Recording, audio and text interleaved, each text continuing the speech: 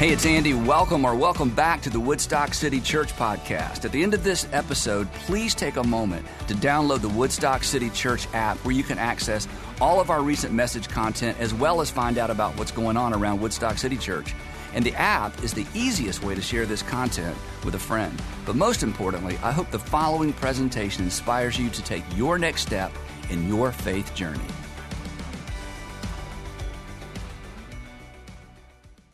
So this week we are celebrating Independence Day, the birth of a nation. I don't know if it's just the leader in me or the entrepreneur in me, and I'm not that entrepreneurial, but from time to time I think, and I know this is kind of strange, so bear with me.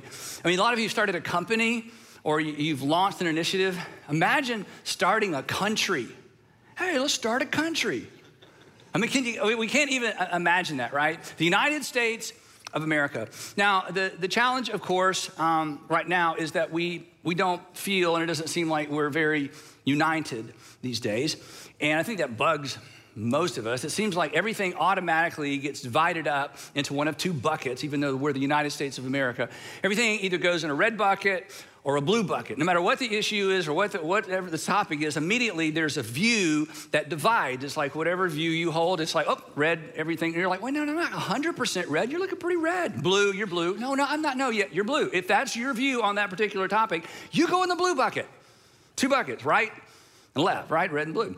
And I don't think anybody's happy about that, are we? Are you happy about that? I mean, normal people aren't happy about that. Normal people don't like to be pigeonholed. Like, wait a minute, all I said was, well, clearly you're Republican. Well, no, normal people don't like that. But, and don't tell anybody I told you this, some people love it.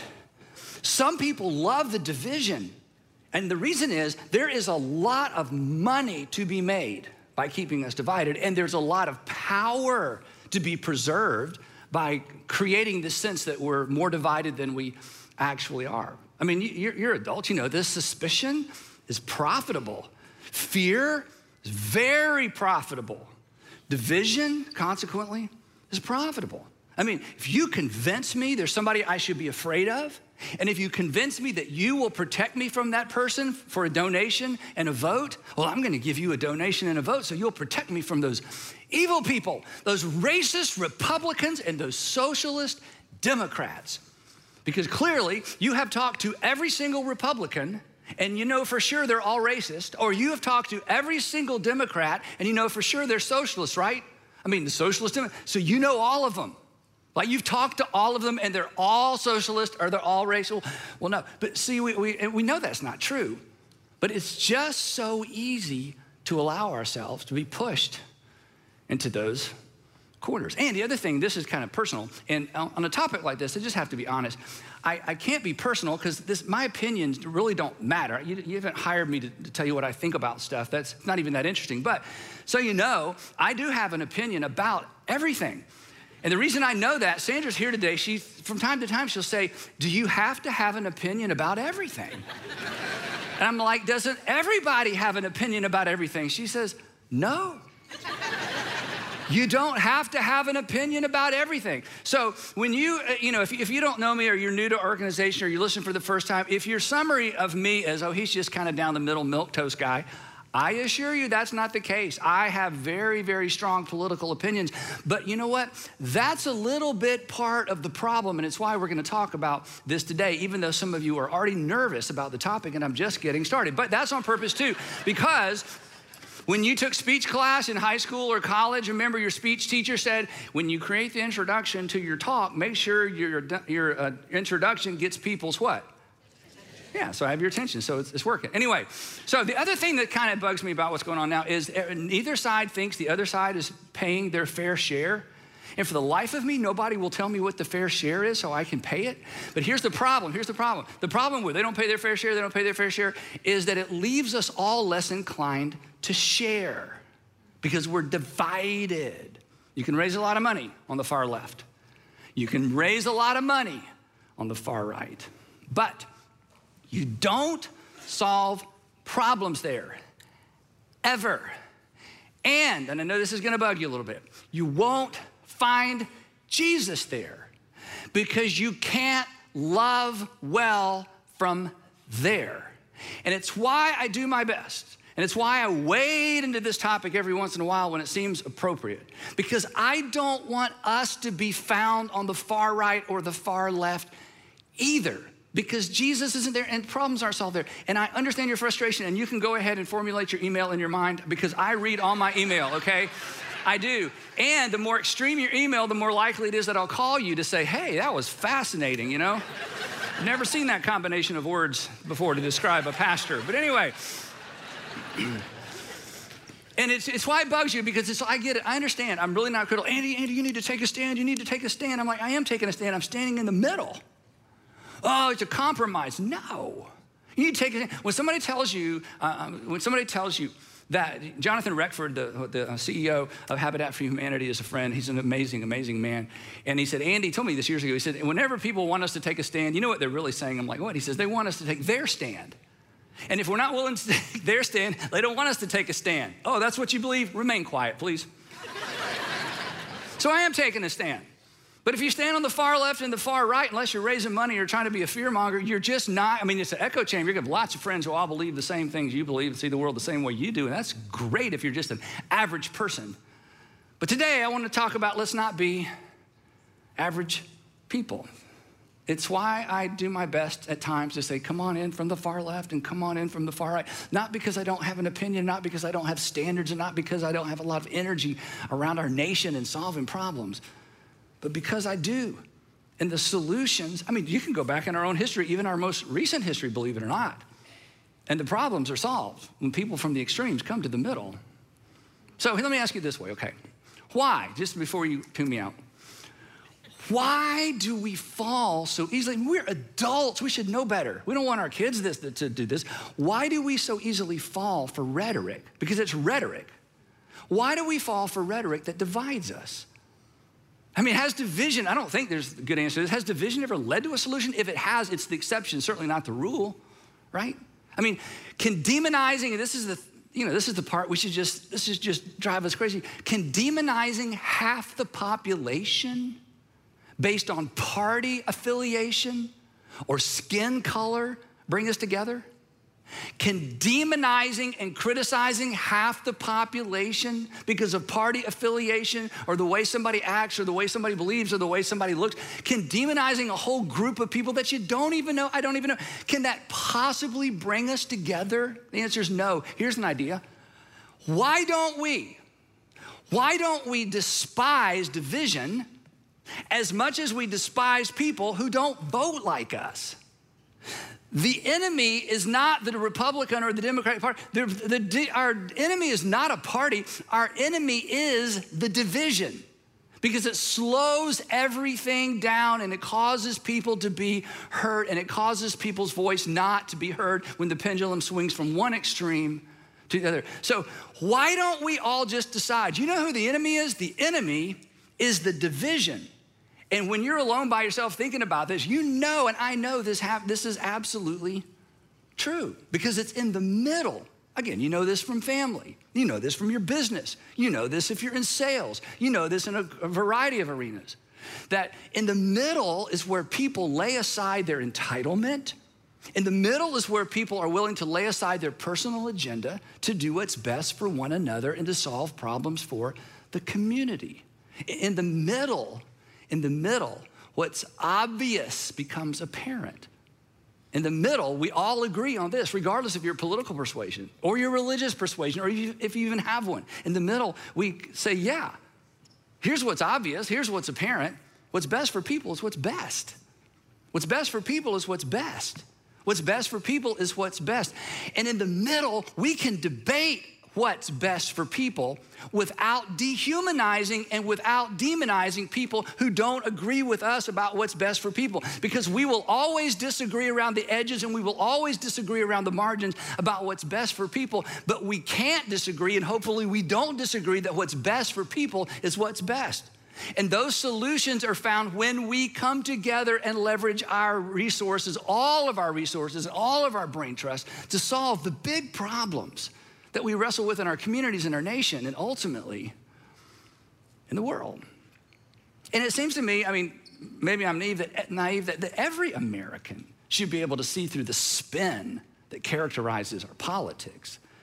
But Christians, and by Christians, I don't just mean people who believe, Jesus is the Son of God. I'm talking about Jesus followers, people who are trying to live this thing out. We, of all people, should be able to see through and poke through and make our way through the spin. So here's what I want to do for a few minutes. And this is going to be uncomfortable for some of you, and I understand it. And I've asked you to do this before.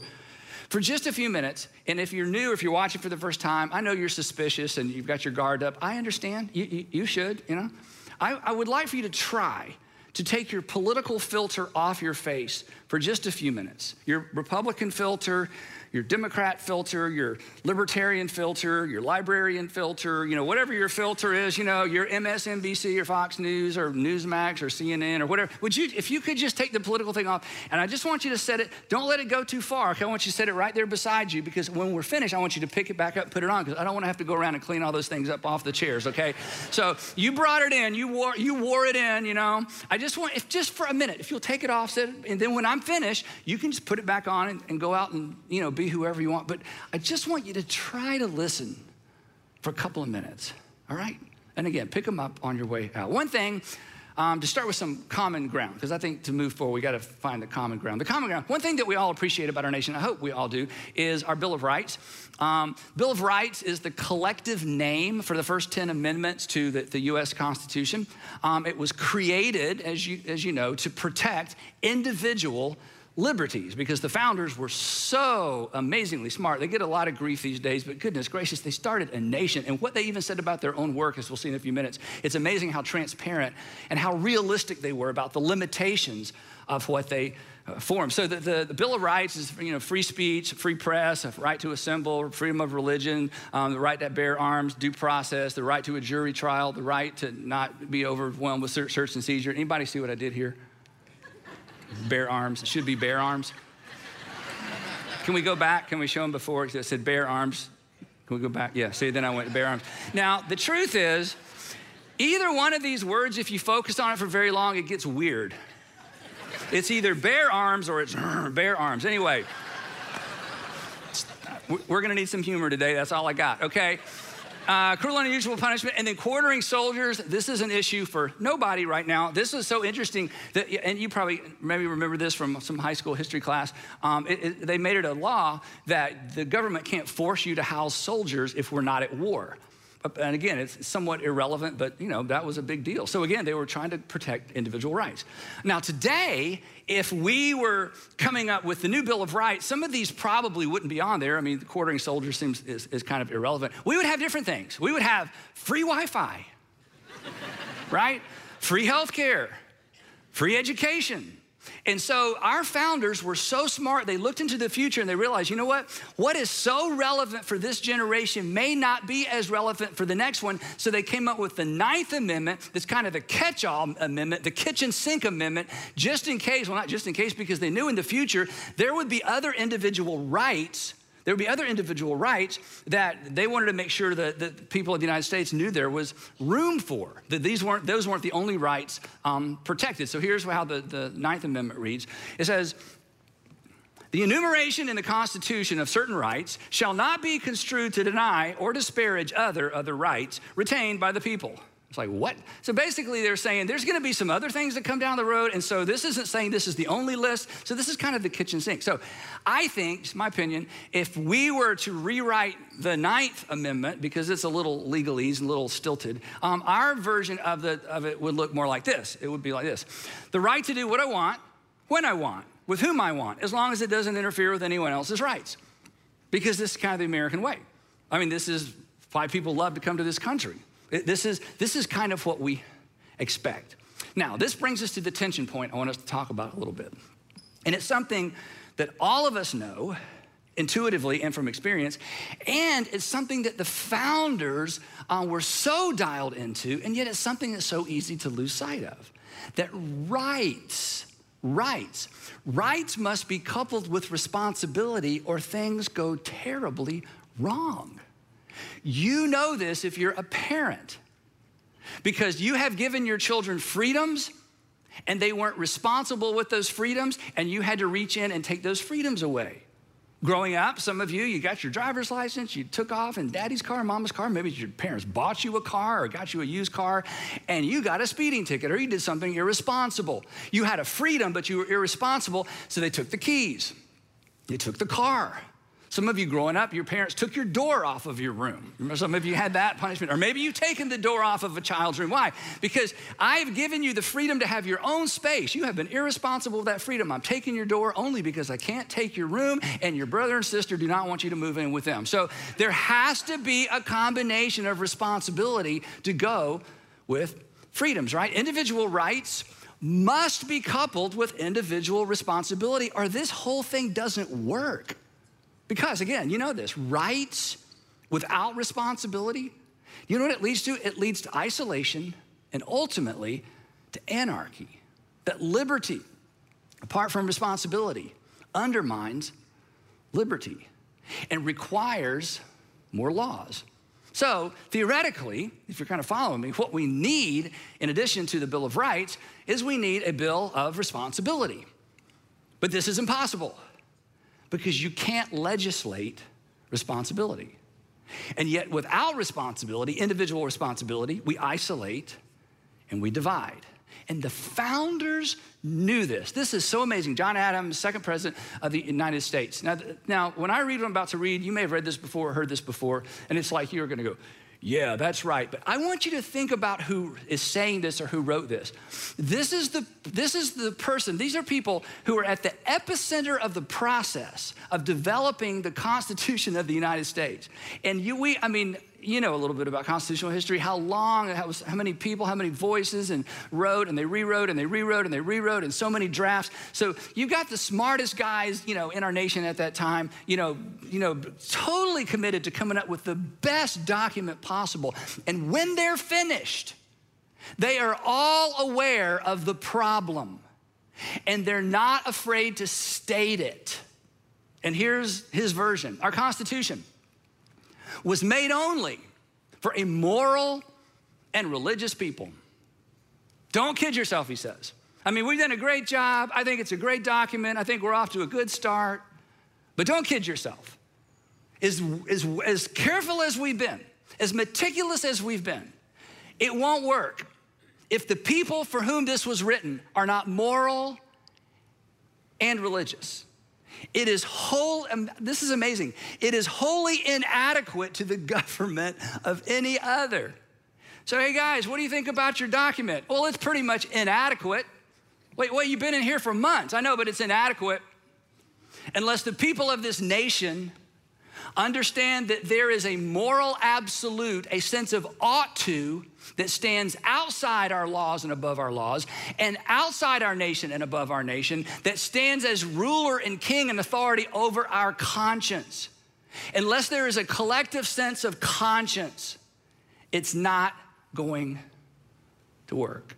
That they understood, they knew apart from this, a moral sense of obligation, whether it's religious or not, we're gonna talk about that in a minute, that the American experiment in freedom would fail.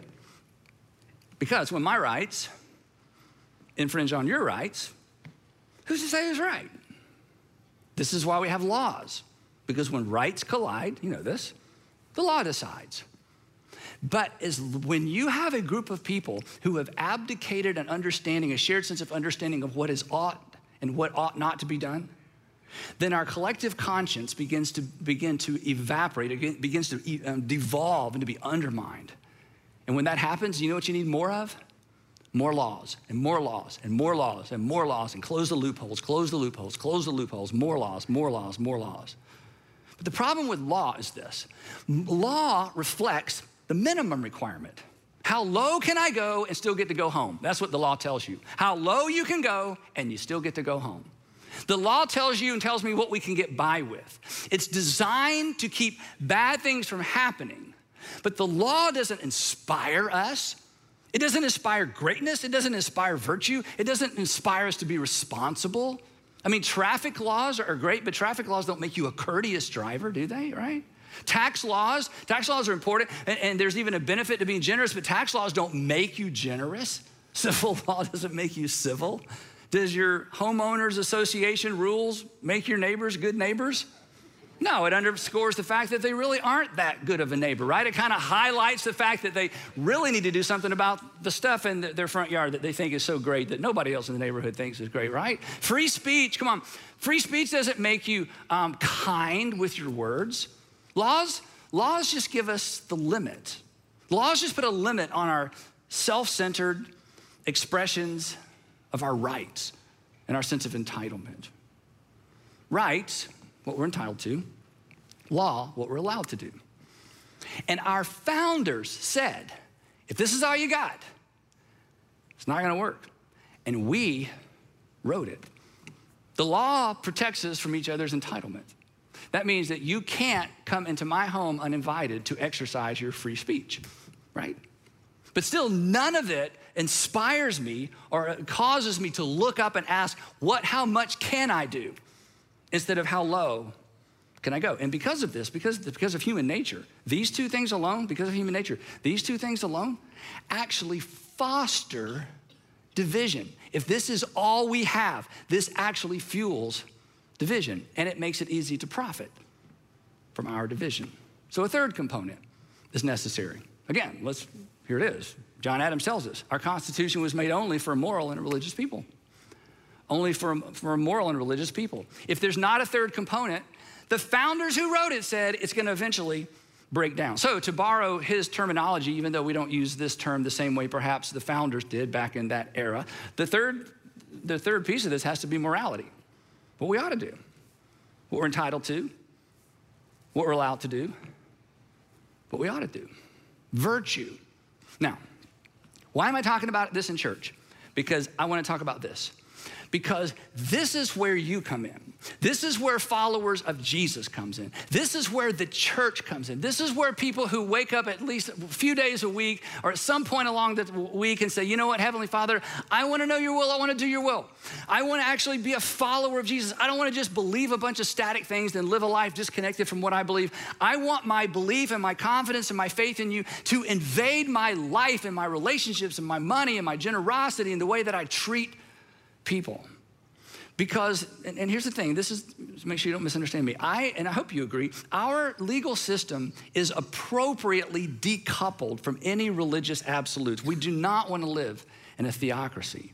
But what we do need, what we must have, and what you can provide and what we can provide is a national conscience. A national conscience informed by the law of Christ. Now, if you're not a religious person or a Christian person, you're like, oh, here we go. No, just hang with me, okay? This is super important. The law of Christ, that phrase, the law of Christ, is a phrase that doesn't get much airplay in church and in Christendom, which is so unfortunate. And I didn't even grow up knowing about this until I began reading the New Testament. The phrase, the law of Christ, is a phrase the Apostle Paul coined to describe and to summarize Jesus' new covenant command. That before Jesus was crucified, he said, Moses was your guy, now I'm your guy. Moses was your guy, now I'm your guy. Moses gave you the law, I'm giving you a new law. How many? Just one, and here it is. As I have loved you, as I've honored you, treated you, cared for you, accepted you, as I have done for you, he says to his followers, I want you to do that for everybody else. And the Apostle Paul comes along. He was the greatest Pharisee who ever lived. We know because he told us, very good self-esteem, very, very healthy sense of self-esteem. So I'm the greatest Pharisee ever. And then he said, all that great stuff I did as a Pharisee, it's like garbage compared to following Jesus. And the Apostle Paul comes along and he takes this giant idea of do for others what God through Christ has done for you, and he calls it the law of Christ. He references in Galatians chapter 6 and 1 Corinthians chapter 9, verse 21. And here's what it looks like, teased out in the real world. This is why if you're not a religious person or not a Christian person, you should embrace this. This is the world you want to live in. This is the community you want to live in. These are the kinds of kids you want to raise. And whether you ever decide to follow Jesus or not, these ideas, if they would shape our conscience, it would address every single social ill and perhaps almost every single legal ill that we deal with and would impact the way that we treat and respond to the world. To honor one another the way that God through Christ honored us. Honor one another. Honor one another. Do you know what it means to honor one another? It means you don't dishonor anybody. It means that you defer to other people. It means that when you see people, you see someone initially, automatically, initially, right out of the gate, you see somebody made in the image of God, who reflects the image of God, someone for whom Christ died, someone as valuable as you. We honor as God through Christ honored us. I'm gonna treat you honorably, not because you necessarily deserve it. I don't even know you that well. I'm gonna treat you honorably because my heavenly Father saw that you had so much value. He sent his son to pay for your sin. And at the foot of the cross, it is a leveled playing field. So I'm gonna honor you. What if that informed the national conscience? To care for one another, the way that God through Christ has cared for us. You can't mandate care, right? You can't legislate care. Care is I don't have to, but I choose to. To forgive one another, the way that God through Christ forgave us. Forgiveness is a gift. You can't legislate forgiveness. You can't demand forgiveness. You can't create a law, we have to forgive. Forgiveness is a gift, and if it's a law, it's no longer a gift. Forgiveness is a free will gift. Forgiveness says this: you owe me because you hurt me. You owe me because you damaged my reputation. You owe me because you took from me. You owe me because of what you said about me. You owe me. But I'm deciding freely to cancel that debt. I'm gonna walk halfway across that bridge, and the door is open if you choose to walk in my direction. Imagine a national conscience connected to, informed by forgiveness, to accept one another the way that God through Christ accepted us. Do you know how God accepted you? As you were. He accepted you when you were unacceptable. You're like, well, I wasn't all that unacceptable. Well, compared to some folks you know, no. But that's the beauty of the New Testament. For God so loved the world that he gave. For God so loved the world that he deferred. That God so loved the world that he served and he cared and accepted. And Jesus says, okay, you're not gonna remember all those 10 commandments. You're certainly not gonna do them. There's a whole bunch of others, and they were great for their time. Moses was your guy, I'm your guy. Now listen to me, look at me. I want you to treat people the way that my heavenly Father, through me, has treated you. And then the next day, he would put on a demonstration of love that would take their breath away and take their sin away and honestly take all our excuses away. To love the way that God, through Christ, loved us. What if that shaped the national conscience? Our founding fathers who wrote the document said, if it doesn't, it's just a matter of time. The Apostle Paul, again, who's the greatest Pharisee, then becomes a Jesus follower, he's writing his letter. He writes these letters, the circulars that were circulated through churches in the first century. He's writing one particular letter, and it's to Judean and Gentile Christians, and he's reminding them, hey, you're not under the old law. You're not under the law of Moses. Moses was your guy, Jesus is your guy. But he's warning them, he's saying, look, you're not under that law, but don't do what most people do when the restrictions are lifted. Don't do what most people do when the restrictions are lifted. Again, guys, you probably remember like I did the first time you were able to get in one of your parents' cars without your parents. And you were free, right? I was in a 4-door beige Catalina 455 4-barrel, which means nothing to most of you, but I'm telling you, it was a tank and it was all steel, and why in the world they let me drive off in my mom's car, I don't know. And I was not, just admit, I was not careful because I was not supervised. I was not careful because suddenly I had this new freedom and I could do what I want to do. I don't have somebody over there in the passenger seat, trying to stick their foot through the floorboard of the car to slow us down, Whenever we get new freedoms, our tendency is to abuse those freedoms. Paul says, look, your heavenly Father has reduced it to one overarching command. But because certain restrictions have been lifted, don't leverage your freedom for your benefit. Here's what he says. You, my brothers and sisters, were called to be free, yes, but what? But don't use your freedom as an excuse to do whatever you want to. But don't use your freedom to indulge the flesh. In other words, you're free, but you're not free for your sake. You've been resourced. You're not resourced just for your sake. You have opportunities. It's not just opportunities for your sake. You have entitlement. You have rights. You have law. You live in the United States of America. Hello. But it's not just for your sake. So here's what he's saying. Don't stoop to, is it illegal? If it's not illegal, it must be permissible. Don't stoop to how low can I go? He says, you've been given a brand new freedom, but I don't want you to consume it on yourself. Rather, and he goes right to the heart of Jesus' new covenant command. Rather, here's what I want you to do with your freedom. Rather, I want you to use those resources. I want you to use your margin. I want you to use your freedom to serve one another humbly in love as your Savior served you. But neither the law nor the Constitution or the Bill of Rights can make us serve one another. As an American citizen, you have every right not to. As an American citizen, you are entitled not to. The question is, will we choose to? Because unity can't be mandated. Unity must be chosen. And here's the most important part. And somebody has to go first. How about going first?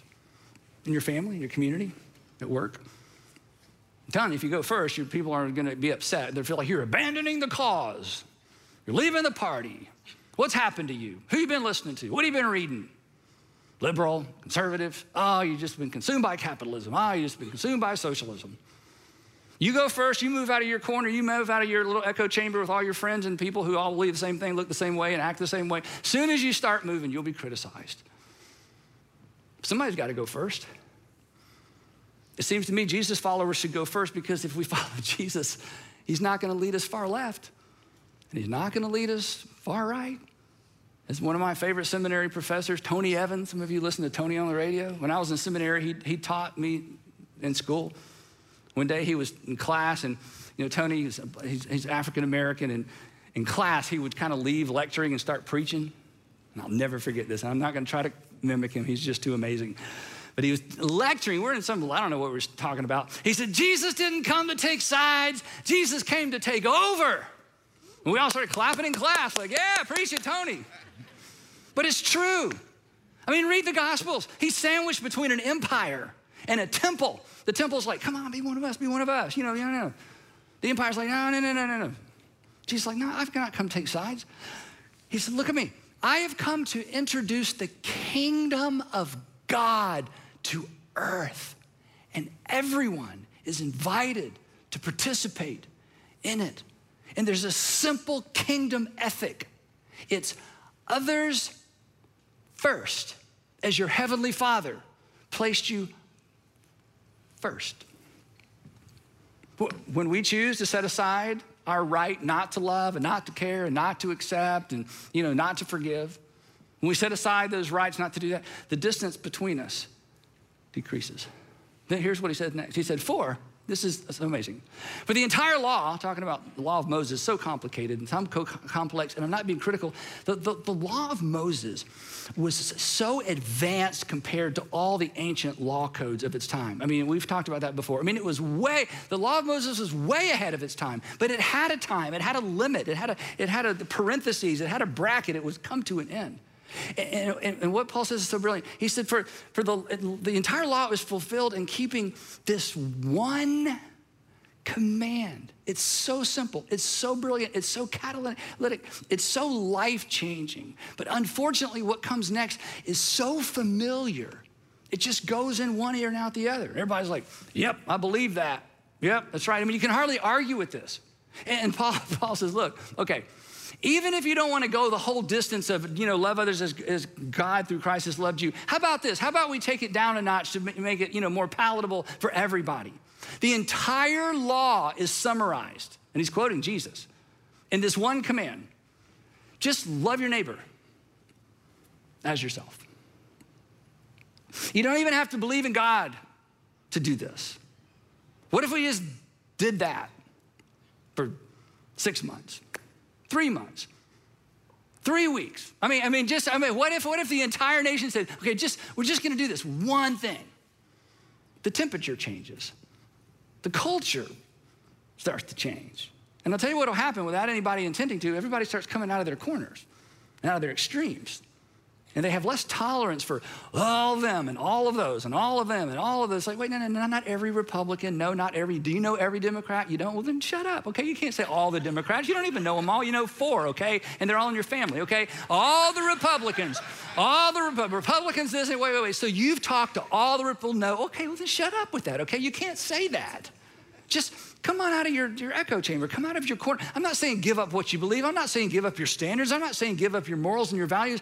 I'm saying come out and come together, because when you come together, a terrible, wonderful thing happens. You begin to hear other people's stories and you understand other people's experiences, and you begin to see life through their filter. And when that happens, you've all had this happen. When that happens, do you know what you do? You go, oh. Do you know what oh means? Oh means, oh, I learned something new. Oh, I was wrong. Oh means, you know what? I've never factored that in. Oh means that problem is not as simple as I thought it was. Okay, don't forget this. If you're way over on the right or you're way over on the left, don't ever forget this. The further you are away from a problem, the simpler the solution appears to be. The further away you are from a problem, the simpler the solution appears to be. The further away you are from a problem, the simpler the solution appears to be. And this is why when people have shared experiences, or I should say share their experiences, when we begin to get into the lives and the stories and the backgrounds and the narratives of people that aren't exactly like us, vote like us, and I'm not saying change parties or change anything, but when you move toward the middle, you learn, you grow, and you say, oh, and your perspective is different. And suddenly what was, why don't they just stop? Why won't they just start? It's like, oh, because from way over there, that problem looks so simple to solve. Mature people understand that. And they don't put up with all the yickety-yak around them that makes everybody think they know how to solve every problem in the world, because they're a gazillion miles away. And come on, we're Jesus followers. We should know better than this. So what if we just did that? Paul tells us what happens if we don't. If we just settle for, law and rights. This is so graphic. If you read the New Testament, you'll read right over this. But I want the I don't know, it's just gross, honestly. I want the grossness of this to settle in. Here's what he says, because he's trying to make a point. He says, if you're just gonna do your rights and your laws and I'm free, I do whatever I want to with my freedom, my resources, and it's just all about me. He says, here's what's gonna happen. If you bite and devour each other, let's just pause and think about that phrase for a minute. If you bite and devour, let me ask you a question. Who in your experience with humans, not animals, humans, what kind of humans bite other humans? What'd you say? Kids, little bitty immature kids who don't know any better. That's who bites other people, right? It's kids bite kids. Paul's going, look, if you're gonna act like a baby, if you're gonna act like a child, if you're gonna be so immature that I'm gonna bite you and pick at you and nick at your heels, he says, look, if you're so consumed by your rights and your entitlement that you just pick and bite, you're gonna devour each other. He says, you better watch out or you will be destroyed by each other. This, to some extent, is a picture of what many of us feel is happening in our nation. We're devouring each other legally. Because every man or every woman for himself or every woman for herself eventually isolates men into themselves, women into themselves, people who look the same way and believe the same way and live in we just get isolated. Every man to himself, you just get isolated. And eventually, some of you know this, eventually every man to himself divides a man from himself and a woman from herself. C.S. Lewis says that's what hell is. C.S. Lewis says hell, this was just his vision, it's not theological. He said hell, some of you have read his book, The Great Divorce. It's not about divorce, it's about hell. Why they call it The Great Divorce, you have to read the whole book to figure it out. He says hell is everybody gets whatever they want just by thinking about it. That's hell, because nobody needs anybody and everyone is isolated. So, wrapping up, I wanna give you 3 suggestions. If this sounds familiar, I hope so. I have suggested these things before. I'm going to come back to them over and over and over because I want us to get it right. And I want the church in general to get this right. And it's not easy, but it's so simple. And if we would just put on a different filter, or if we keep our faith filter on before our political filter, we can do this. I mean, I don't know you. This is the world you want to live in. This is the culture you want to raise your kids in. This is the future. And the founding fathers, again, I know I keep saying that, at the epicenter of the action say, hey, if you don't do this part, and we don't know how to legislate it, we could not figure out how to write it into the Constitution. If you don't get this part right, the rest of it, well, it's just a matter of time. Paul's words, you're going to bite and devour one another. So number one, 3 decisions. Do what's just, not what you can justify. Just do what's just. Not what you can justify, not what everybody else is doing, what you can get by with, right? Well, I can get away with it. Not how low can I go, but how others first can I be? How high can I reach? How can I help? How can I help? How can I help? Number 2, let's do what's responsible, not what's permissible. If you are not willing to take responsibility for the outcome of a decision, don't make the decision. If you're not willing to take responsibility for the outcome of an option, don't choose that option. Be responsible. When you're irresponsible, responsible people have to come along behind you and clean up your mess. Parents, you understand this. You have to clean up the mess of your children because they're not old enough to clean up their mess. But do you really want a nation where we have to clean up each other's messes because we're surrounded by and full of irresponsible people who think, well, nobody can make me, nobody can legislate it, and I can just kind of leave my mess and walk off and somebody else is going to take care of it? You don't want to live in that world. But somebody's got to go first and decide, you know what? If I'm not willing to take responsibility for the outcome of an option or a decision, then I'm just not going to choose that option because I'm going to do the responsible thing, not just what's permissible. And look, it doesn't matter if nobody saw you. You saw you. It doesn't matter what everybody else is doing. Just don't be like everybody else. You're not everybody. You're a Jesus follower. Number 3 is to use the founding fathers' word, do what's moral, not what's modeled. Be the hero, not the villain. Be the hero, not the villain. Come to the rescue. Don't be a regret. Write a story. We say this all the time. Write a story you're proud to tell. A story you're proud to have told about you.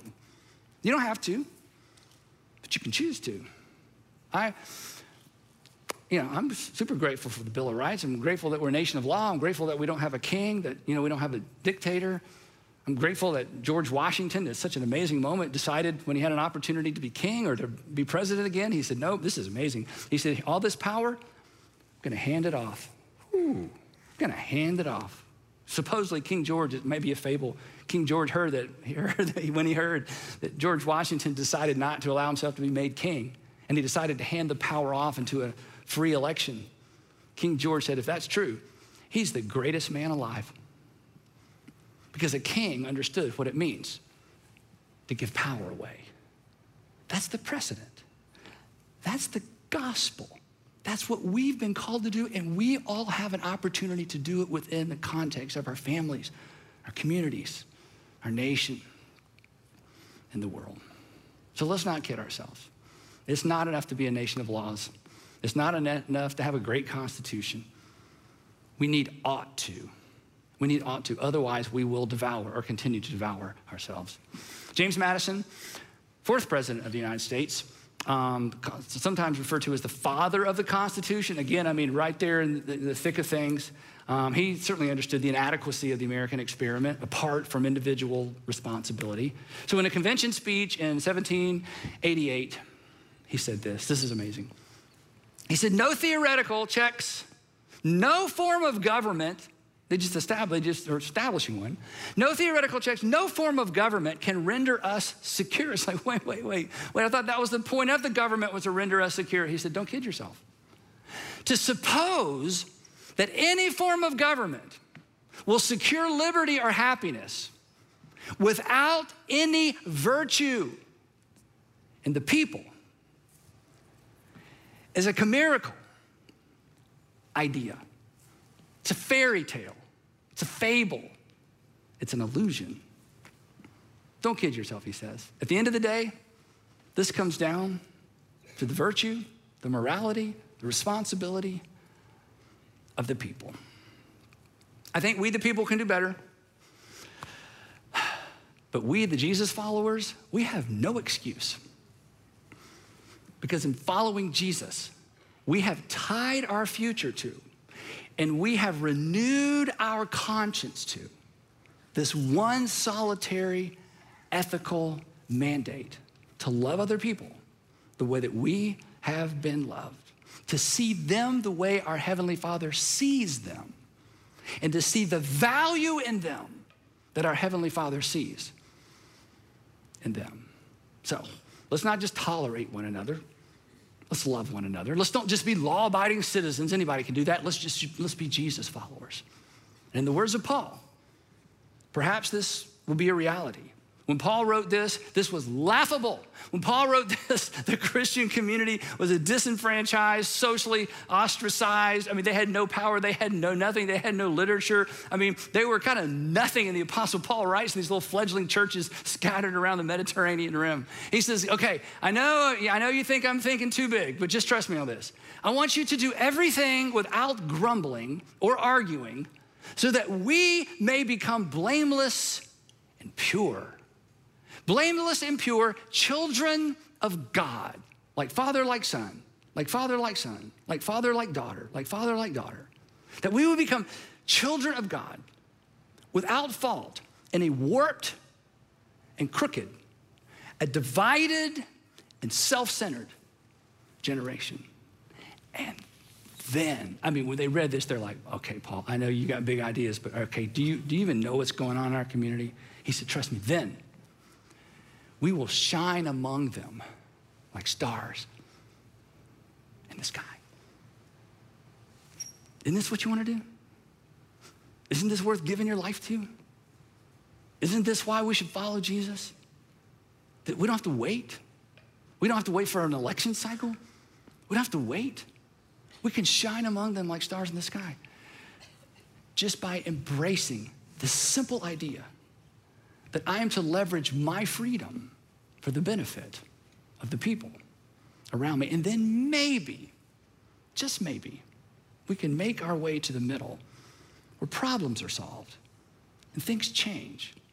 And not for our sake, but for the sake of our communities and our nation, and ultimately, for the sake of the world. No questions today. I think you know what you need to do. But I'd love to pray for us. Heavenly Father, easy to talk about, difficult to go home and sort out. But we can do this. You called us to do this. It's been done before. It's why we're here.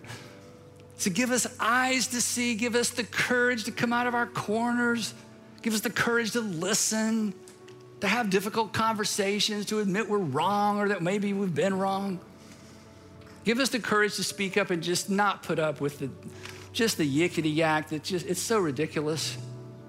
And it just gins up and churns up so much negative emotion that leads nowhere.